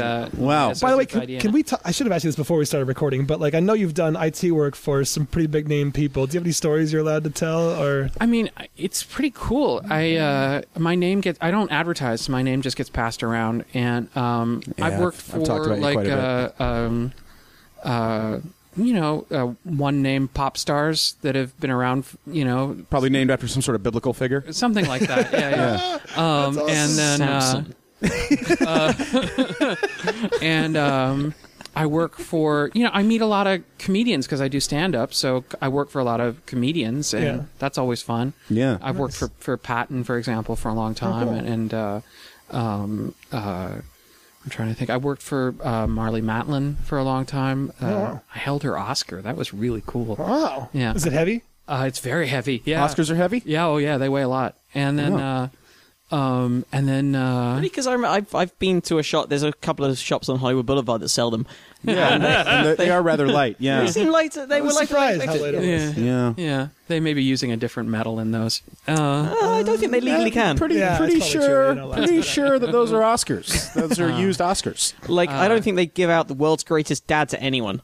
No, that's true. No. There can only be one, technically. So I mean, living in Los Angeles, 15 years, you meet interesting people and you get to do cool things. So That's it's awesome. Wow. Do you have any hot tips? Like, if you could give one piece of technological advice to our audience, our listeners. I think the new Nexus 5, the Google Android phone, Nexus 5 that you buy directly from Google, is the most satisfying experience I've had with a cell phone ever. Wow. What's so great about it? It's $350. Matt and Jesse are both like waving each other off. It's like, waving each other off. It's like the jokes. the guy in front of the bank, like who's like supposed to signal whether the heist is going to happen. It's like, call it off. Like, there's too many cops inside. Like, he waves it. Yeah. That's seen in Heat. We both heard the phrase "the most satisfying experience with a cell phone." We looked at each other. And Ashley Judd shakes her head at Val Kilmer in Heat, and he just leaves and never. He just drives off. Yeah. They never see each other again. The hand wave from Heat. That was so great. No, it's $350 outright. No contract, no nothing. Right. And that's the Nexus 5. That's a Nexus 5. I'll pull it out here. We're not sponsored by them, by the way. This is I was curious if Andrew had any. And it's actually a modified version of the LG G2. But it comes with the purest version of Android, the full, the Android you get from Google, uncut. And pure uncut. So it's currently Android 4.4.2 KitKat they call it. Oh yeah, that's right. And I pay $30 a month to have it on a prepaid T-Mobile account with 5 gigs of LTE data. And you only pay $30 a month? 100 voice minutes, but if you need more, they're 10 cents a minute. Wow. Nobody talks on the phone anymore, and Google Hangouts will soon integrate with the phone and Google Voice. They've done it already on the iOS, but not yet on Android. But soon this year, and if you have a Google Voice number, your calls will come over Google Hangouts, and you'll just you won't use cell technology data-wise, but it won't technically be voice minutes. Yeah, it'll be voice over IP. Yeah. Yeah. See, that's something I don't understand. Maybe you can explain this. Why WhatsApp is worth what it's worth. Like I get the fact that they have 400 million users and that Facebook wanted that user base, but the technology behind WhatsApp seems pretty trivial. Like you're talking about just turning texts into data instead of SMS. It is pretty trivial, but they do it for almost 1 billion people. Right. And they have a J2ME client, which means that it runs on super dumb phones that live in the developing world. Mm-hmm. They have. They just have a very,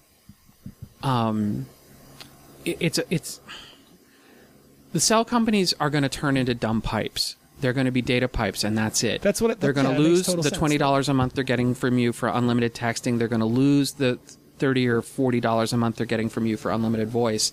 So everything's moving to they're this like tiered, record stores. Yeah, they're gonna. It's just data. Why shouldn't it? It's all data. And in particular, texts. It's ridiculous what you're paying per byte. I think it still costs more on my phone to send a picture text, but it costs nothing to send a picture through iMessage or WhatsApp. Exactly. Yeah. It's kind of stupid to go. Why? Like that? It's physically, it's doing no more work. It's sending no more kilobytes of information. WhatsApp has a tremendous amount of platform ubiquity. They're on every phone that you can get. And if our listeners don't know this, I mean, it was a huge story this week. Facebook bought WhatsApp for $19 billion, and the company... $16 billion in cash and stock, and another $3 billion for the people who work for WhatsApp that vests over the next 4 years. I thought it was like $3 billion in likes.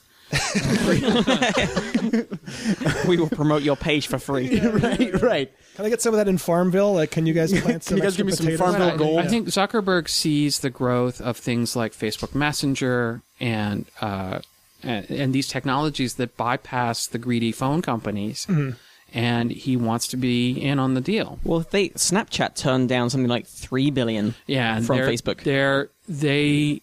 I still think look stupid for doing it. That was they turned down $4 billion from Google, but they only look stupid for 5 seconds. Come on, people! Come on, everybody! That was a $4 billion cash out they turned down, and there's such a fad. I mean, it's not like it's hard to replicate. Snapchat's going to go away soon. Yeah, I don't think that. I mean, people are going to move on to the next thing. Yeah. And like WhatsApp, to me, I don't know the technology, but I feel like it's something that the phone companies could all decide, okay, we are just going to become data, and WhatsApp becomes useless because now you can send those texts. But I guess if they have that cross-party thing... It's cross-platform in a way that an individual phone company can't really do. Okay. I mean, BBM is trying. I mean, the sale of WhatsApp has boosted BlackBerry stock quite a bit because... They have about a billion, or they have, about 500 million BBM users now, still. BlackBerry Messenger, which is a built-in application to the BlackBerry that does, picture and text messaging, and allows for group chats and things like that in the same way that WhatsApp does. But WhatsApp, the BBM, they've finally brought out iOS and Android clients for that. But what WhatsApp has is this presence at the bottom of the market that no smartphone app does. The J2ME app, the Java 2 Micro Edition, which you said is like popular in the third world or something. Yeah, I don't know much. Any little dumb Nokia phone that you can buy for $10 in a drugstore is a J2ME phone. Oh, okay. All right, and so those phones are ubiquitous in the developing world, and they will run WhatsApp. So, I mean, I think... How have so many people even heard... I hadn't even heard about it until this week. More people than live in the U.S. are on WhatsApp. I gotta say, I used it for quite a while. It's much more popular in Europe and Africa than it is here. And I used it all the time for... No, but people that matter. Like, I've never heard of it. If you travel outside the U.S., you'd want to use it to avoid having those international... That's the thing, I used it a lot. Now, I think all my family have iPhones, so we can use iMessage for free, but I've got a sister who lives in Australia. The rest of my family lives in the UK. Sure. And we'd all use WhatsApp to communicate. I often use it to talk to friends back home who don't have iPhones, so I can text them without it costing any money. There were a number of different startups in that area. There was Viber was another one, and there were a few. But Viber does offer actual voice, right? And WhatsApp is just text, I think, so far. Well, you can include video attachments up to, I think it's like up to about a minute, and you can include picture attachments and audio attachments. But WhatsApp's business model was so interesting to me because it was completely counter to what Facebook is. Mm-hmm. WhatsApp's business model was you use the application free for a year. And they know nothing about you. You don't have a user ID. You don't have a password. It's all based on your phone number. And then if you want to keep using it after a year, you pay them $1. $1 a year. I don't remember whether they've charged me. If you've had it less than a year, you may not have been charged. No, I've had it for quite a while. Yeah. No, when I said I hadn't heard of it, that was more of a statement on me, not the app. But there's not a lot of reason you'd use it if you have an unlimited texting plan. You're in the US. I do, but I'm just saying that. When something sells for $19 billion, that's so crazy. It makes me feel like an idiot. When it'd be like, it's just how one of those things how every now and then you'll hear of some like Russian pop star that only performs for groups of 500,000 at a time. Right. And we just have no idea. Well, I'm 47 years old and I feel like that all the time. I'm starting to feel like that all the time. This was the first Olympics where everyone was younger than me. And it really bummed me out. It really there are references that, there's there was I sort of am vaguely aware of what One Direction is, but I don't think I've ever heard a One Direction song, and I honestly don't know if I have. I don't think I have either. I know what Harry Styles looks like. That's it. I know, but only because I've hair. seen Kristen Wiig pretend to be him. Right. Yeah, sure. So but what I mean, it's about network effects. Okay. I mean, and that's the thing. What WhatsApp brings to the table is this huge volume of users who are already completely into the product. And they may not be you, but they're all over the world, and they're using every kind of phone. No, totally. I think the other thing is that Facebook app. is buying it with essentially with Play money. Yeah. I mean, Facebook's. You can argue that they're overvalued, or that they're on the decline. That nobody wants to be on the same social network as their dad, but the Facebook is meaningful to me in a way that, I mean, I know a lot of my social life, certainly all of my comedy life, revolves around Facebook events. Right. That's true. What are you going to do about that, Jesse? You didn't think about that. No, I did Facebook think about that. Events. I thought about Facebook events a lot, and I don't know, man. Fuck parties. Fuck parties. Exactly. Oh, I thought you meant fuck parties. I love fuck parties. No, yeah. Okay. No, I'm talking about swinger parties. Yeah. I'm gonna start getting into swinger parties. I think that's how I'm gonna. That'll be your new Facebook. Yeah, it's gonna take my mind off Facebook. And then you have to switch to like fan swinger parties and. There was a guy who told a story. I go to a lot of those storytelling shows, and there was a guy who told a story about being one of those guys at the swinger parties. Being one of what guys? Being like the like creepy guy. No, he Standing had a wife corner, at the time, but it was just like it was like he looked like that guy. It was the ponytail, the open collar. Yeah, it's really hard to tell if someone to me is like a swinger or a professional poker player. There's like a very little. I think it's in the way the sunglasses. What type of sunglasses? It's very little difference, and I'm not sure of the crossover there. Something about high risk behavior just encourages shitty fashion. I don't know. I don't know what it is. We should get into a couple more stories before we have to wrap this up. Sorry. So sidetracked by technology. I know. Well, this episode, we were talking about this a little bit before we started. This is kind of a halfway house for episodes between having an expert on and still having a Comic-Con. That's true, and I think this is all useful. This is all useful stuff. Yeah, this is partly the talk to the tech expert about tech things. This is partly me getting my questions out there. It's partly, we know how much Andrew charges for a service, and we're just like under the guise of a podcast. Yeah, we're saving so much. Yeah. I do. I love the tech. I mean, Andy was talking a little bit about his sort of OCD at the beginning, and I always tell my clients that when they hire me, they're not getting the sorcerer or the sorcerer's apprentice. They're getting the broom, because I literally don't know how to stop fixing stuff.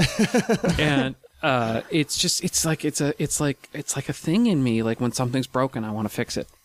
Do you actually like coding, or do you more like dealing with I had to make a decision a long time ago, and whether I was going to be a programmer or a system administrator. Yeah. And I can code if I have to. And, I read C, and I can write shell scripts and all that kind of stuff.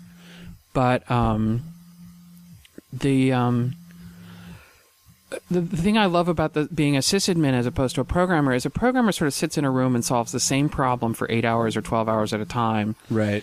Or he's in meetings where people are telling him what the problems are. Right. And not that didn't appeal to me very much. I like being a sysadmin because I'm kind of like the fireman that shows up and saves you, and you're always a little grateful. And do you know what I mean? Like I get to help people, in a very immediate way and get a lot of feedback. In the same way that comedy, you get a lot of feedback right away about whether or not something's funny. That's true. Do you have any advice for younger listeners who might want to follow a career in IT or in system administration? First, solder phones together.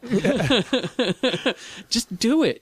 Build your. I mean, the best tool that I have for experimentation and learning is I made myself a small server that runs a virtualization software. Mm-hmm. So I literally have a little machine that sits in my house. It cost me about $1,000 to build. And it has 32 gigs of RAM and runs 10 virtual machines. It has Windows servers. It has a Ubuntu Linux server on it. It has one of every client, like Windows XP, Windows Vista, Windows 7, Windows 8, Windows 8.1. And in one of them, you're like a cowboy in a saloon, and then the other one, you're like in a 50s cafe. Yeah. But you built that all yourself, and so you have to learn all those systems. I had to learn all those operating systems to install it. I had to learn about virtualization. I think the future is, especially for system admin and networking, is virtualization. And knowing how that works either Which I guess I was going along with this as if I knew what that meant, and I'm not totally sure. When can I fuck it? What is the... What are we talking about? WCIF. I'm dropping 1K on a computer. What's it? It's like if you know how in The Matrix, you know how Neo was in the pod and he was being fed inputs that made him think that he was in the outside world manipulating virtual physical objects? Right. Yes. In a virtual machine, if you've ever used Parallels on a Mac where Windows is running side by side with the Mac operating system, Yeah. the virtual machine is basically the operating system on that virtual machine is being fed inputs that make it think that it is manipulating a hard disk or pulling and putting packets onto a network interface, but in fact, there's a virtual layer that's just mimicking the I/O, the I/O that it would have, and what's the word I'm looking for? Like being a traffic cop between the virtual machine, the host machine, and other virtual machines on the same system. And so it's a way to leverage the incredible power of today's computers. The computer that I built has a Xeon. It's it's a 3-year-old Xeon processor, but it has enough power to run all of those machines. All they need is memory and disk space. And so, like the servers that I run for my clients, like I work for a big management company that owns a lot of comedy clubs and stuff like that. And one of the servers that I run for them, it is a big heavy-duty Dell server that has 4 virtual machines running on it at all times. And one of those virtual machines is the file server. One of those virtual machines is a backup domain controller. One of those virtual machines is a sort of utility server that I run lots of little stuff on. But all of those machines are coexisting on that one physical machine. Right. All right. And they have their own virtual. The other thing that really is nice about it is that it makes servers fungible. You can move them around in clusters. So I find they don't like that at the Applebee's I go to. I'll move the servers around, and they, I feel like a little. Did you the whole conversation were you thinking when he said server? You just thought like someone who works in restaurants. I'm going to save this to the last part of the pod. I'm going to save this to Act 3. You can set up a cluster of virtual machine hosts, right? And so one physical machine needs to be downed for service or something like that. The virtual machines are migrated to other machines in the cluster, and they continue to run. So if you want 100% uptime, you virtualize the machines, and then there's also not this issue of what kind of hardware is it on. Does it have a SCSI disk, or does it have a IDE, or a SATA disk, or is it what the virtualization layer standardizes the hardware in a sense, and so each machine can just be moved from one machine to another very easily. Okay. That's the future. You heard it here. That's the future, kids. There's plastics. You can get VMware ESX for free. You can get Hyper-V for free. I'm a Microsoft partner, which I spend like $300 a year, and they give me one of everything, basically. Meaning I get licenses for all the different server operating systems, Office, all the different client operating systems.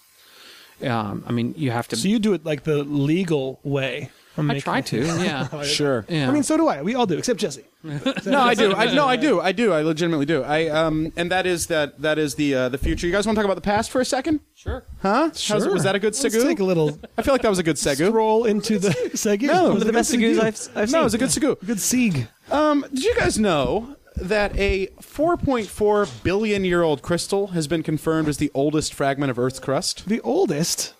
That's super old. Yeah, it was found. It was zircon, and it was found in sandstone in the Jack Hills region of Western Australia. I don't know. The Jack Hills is that just sounds like a bloke. Hey, going to Jack Hills. Wait, that's not a good. That's not an Australian accent at all. That was like an American's version of my accent. That was horrible. Can I do that again? Now, previously, the oldest crystal on Earth was about 40. She was from Kansas, but this one is 4.4 billion years old, you guys. And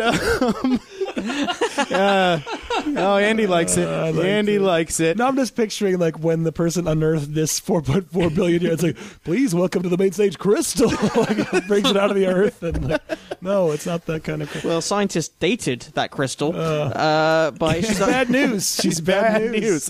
I saw her on Tinder. Their moms disapproved. But by studying its uranium and lead atoms, the uranium decays into the lead very slowly over time, which can be used to date it. It's a clock. It's atomic clock. According to an article on the BBC, its implication is that Earth had formed a solid crust much sooner after its formation, 4.6 billion years ago, than was previously thought, and very quickly following the Great Collision with a Mars-sized body that's thought to have produced the Moon, just a few tens of million years after that. So before that, it would have just been this ball of molten magma. Or as the article described it, a seething ball of molten magma. It sort of implies like an emotion to it. Yeah. Oh, when I find One of these days. When I see that sun. Well, the knowledge that the Earth's surface hardened so early raises the tantalizing prospect that our world became ready to host life very early in its history. Maybe it wasn't ready. Maybe life just showed up and they were still putting the hors d'oeuvres together, and they're like, "Fuck! Now I got to entertain life while I'm still trying to get the party stuff." You know what I mean? I don't know if they're ready, but they chose to go through with it and have the life.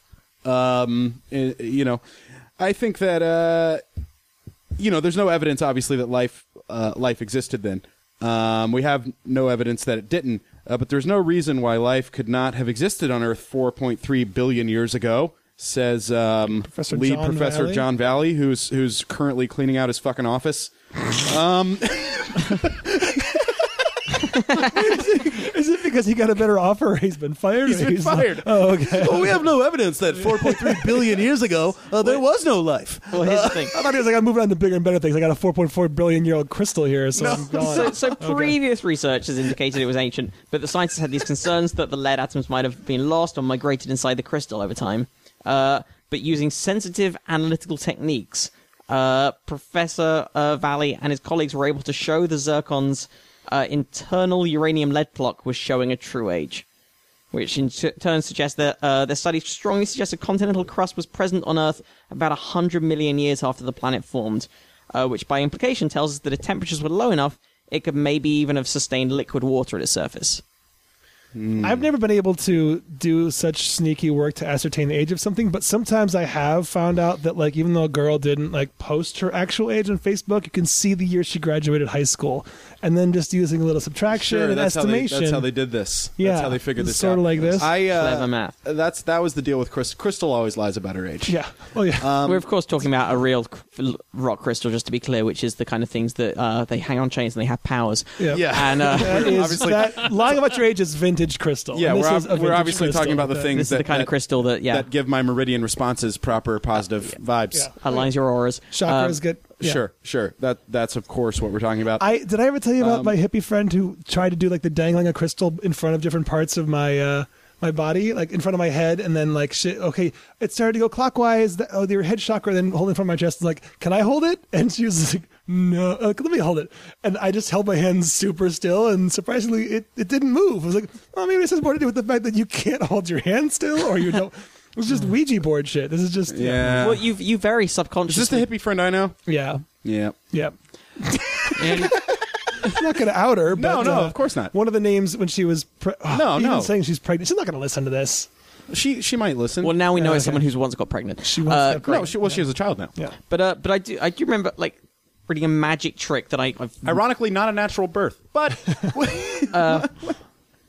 I remember seeing a magic trick as a kid that I half managed to make work. And it basically relied on that, where you got someone you made a little pendulum and you asked them questions and you told them go move straight forward, forward and backwards for yes and round in circles for no, and people subconsciously made it do that. because the tiniest finger movements are all that's needed to make make a pendulum do that. Andy, should we talk about letterpress a little bit? We should. Okay. Are we done with the article about the old crystal? I didn't mean to cut you short. All right. Well, let's really old cool crystal. It's really old. It's as old as Earth almost. Yeah. Yeah. Super super old. So I feel like we could. Yeah, I feel like we could wrap her up with a light story of not even a story, just the rivalry, just the history of something like 100 game deep. This is like Kasparov versus Big Blue, sort of. Maybe not that. It's some kind of what's a good chess rivalry? Did Kasparov ever play Bobby versus Fischer? Well, yes, Spassky and Fischer. Yes, yeah. But Kasparov and Big Blue is a pretty infamous Deep Blue. Was there a rivalry where one of the people won once, the other one won 99 times? Because that's the kind of rivalry Andrew and I have. Oh, you guys have a Globetrotters Generals. Okay, that's more of what. That's the kind of rivalry I was looking for. Yeah, that's the one. Well, Yeah. I take every game very seriously because I know you're a threat. I've beaten you. The fact that I've beaten you at all you gives have me beaten hope me that it could happen once. again. Yeah. No, you've beaten me. I'd say you win about one game in 5. Oh, that's very generous. That's What very is generous. letterpress? Letterpress is... We talking Gutenberg? What are we talking? It's an obsession of mine. It's this game. It's a pretty great game. It's a word I never had game. you pegged as the kind of guy who got obsessive with that. Very interesting. Very interesting. I generally have 10 or 12 games going at any given time. How many of those are virtual? It's an iOS game. It's only on iOS, which is the reason that I carry an iPhone now. And it's a 5x5 grid of letters, and it's sort of like Boggle, and it's sort of like Go or Othello. Mm-hmm. You flip a letter to your color by using it in a word. You lock a letter by surrounding it with letters of your color, and it's both a word game. It's very left brain because the words are your soldiers. They're the ones that go out and do the work for you, but it's also very right brain strategic because different letters have different. And it's not like Scrabble where a Z is worth more than a letter is just a space on the board. A letter is just, but position matters a lot. So what letters are in corners, where the vowels are, really matters a lot. And not even the number of things that are currently your color. Like the current score doesn't matter as much as how close you are to an end play. Because the game ends when all the letters are in use. And so if you don't have a fairly good advantage over the other player, if you leave only a couple of letters on the board that are unturned, he can end the game by using those letters in a word and maybe making it long enough to win.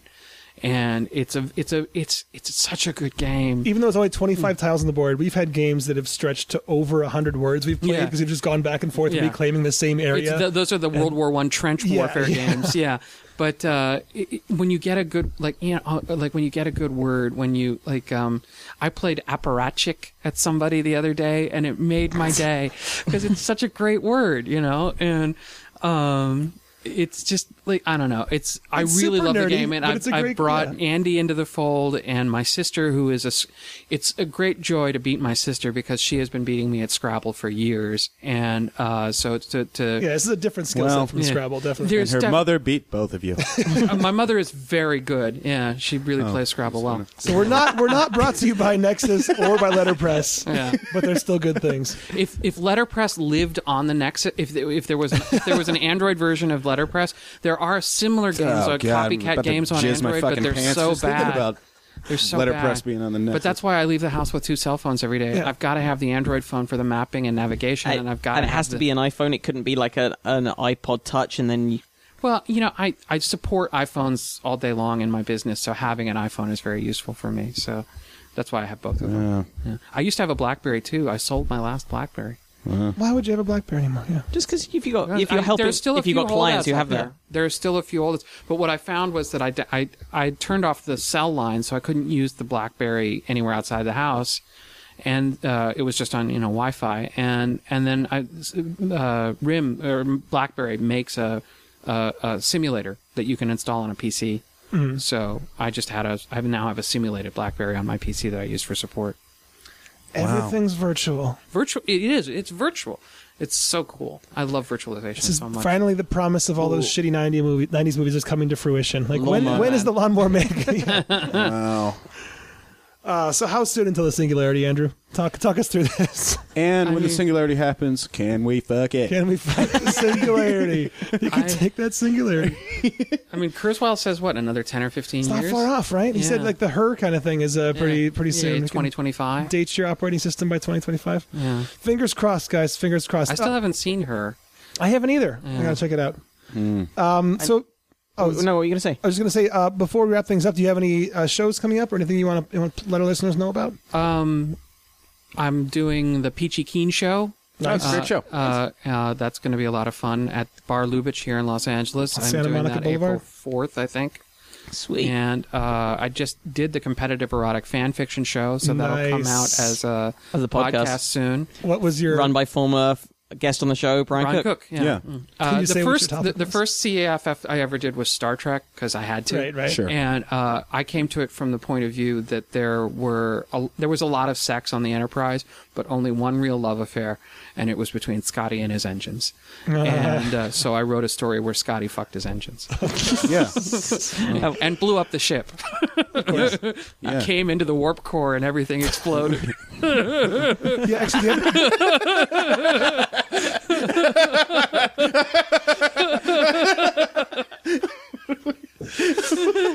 We all just ended the show. Maniacal laughter. This episode's brought to you by evil supervillain laughing. Came into the warp car and everything exploded. That's great. Where can our listeners find you on the virtual world? I'm at Solmssen on Twitter, SOLMSSEN. I've been on the internet so long that it's just my name. My name is my internet. And can they find you on that game that you guys have been playing? Letterpress, also Solmssen. You challenged me on Game Center. Yeah, challenge me too, because I want someone to beat. I'm at Andy T. Wood. Now, is Letterpress something where you can also download an app that cheats it for you? There are a million ways to cheat at it, but you can kind of tell because people put in... If you suddenly play a word that you kind of know that person didn't know. I told you about that. I had that great moment with that woman. We were going back and forth and playing really good games, and then I realized that a game would get close, I would get close to beating her, and then she would pull out some 12 or 14-letter word and just annihilate me. And it just kept happening, and I started. She was using an anagrammer. She was using a cheat online, and so it happened one too many times, and I just resigned the game immediately. And then a man has his limits. Yeah, and so she started a new game with me, and I resigned that one, and then she started another game with me and spelled out Y on the board, WHY, and so I wrote back to her because it was on the board, cheater, and she wrote back, sorry, it was on the board. Oh, those letters were on the board. Well, yeah, and so I wrote back. Are you guys married now? Jesus. And they have numbers by and we started playing again. So it was pretty cool. Yeah, we should in a rom-com we would have gotten married. Right, that was the nerdiest meet cute in the history of But she was a technology. cheater. I don't know if I could marry a cheater. I play online chess a lot, and you can always tell when someone cheats, especially when it's on the clock. Yeah, because they'll do like their opening moves, and then you move, but you'll get to like move 12 or 15 on both of your parts, and you don't realize that you think it's going okay, but everything is completely set up for them, and then they just run the clock in hopes that you'll just resign, and then with about 30 seconds left on their end, just beat you, like, because you can pick up bonus time. Yeah. There's different clock modes, right? There's like the Fisher-Bornstein mode, which is... Of course. The fish bore? Yeah, naturally, the fish bore. Where you gain time, like you can... Like for each move of yours, you get an extra couple of seconds. Well, you can also suck their time. Right. You know what I mean? But it sucks, man. Sometimes you're on there, and like I get real into it. I get real pumped, and I'm really proud of myself when, like, because next to everyone's username, there's a little flag of where they're playing from. So I always get pumped when I know something that just happened in their country, or like I know a little bit of the language. I get to chat it, And then you find out. And people, even though it's chess, even though it's the most highbrow, like oldest board game aside from I guess Go, these super old board game, people still, as if it's Xbox Live, just talk shit like a 13-year-old. Yeah, of course. Fuck you. But isn't that a lot of chess is getting into somebody's head a little bit? I mean, I don't know. I think in an ideal world, there's a curtain between you. I don't need. I just want to. Was it someone like, I'm going to misquote, but it was someone like Bobby Fischer had some quote along the lines of like, you break their spirit. First you break their spirit. Yeah, I think that's right. I think well, he would play tournament games. Also, I hate Jews was one of his quotes. Yeah, that was one of his quotes. Also, just a lot about the Elders of Zion. Yeah. Great quotes about that. Yeah. Not the best dude. So find Andrew online. Go to this gig. LA people, I've got a gig coming up at the Improv on the 7th of March. I'd love to see you guys out there. Anyone in LA. I'm going to try and get out some of our Property Science friends on as well. Excellent. And But 7th of March at the Improv, that's Friday in a couple of weeks' time. Please come down to that. And I'm going to be this coming weekend in Michigan at Dr. Grin's in Grand Rapids. So anyone in or near Grand Rapids, or anyone who's got friends in Grand Rapids, tell them to come down and check out the show. Please do that. As always, any questions, comments, clarifications, probablyscience@gmail.com. Yep. Tweet us at probablyscience. Write nice things about us on iTunes. Subscribe if you're not already subscribing. Tell your friends. Spread the word. Thanks a lot for listening, and we will see you next week. Yep. Thanks so much. Yeah, thanks, Andrew. Shows coming up, I guess. Oh, wait, Jesse's got shows coming up. Oh, no, come on. No, I quit. Jesse, hey, come on. Hey, not serious, I don't have anything. Oh. All right, we'll see you guys next week.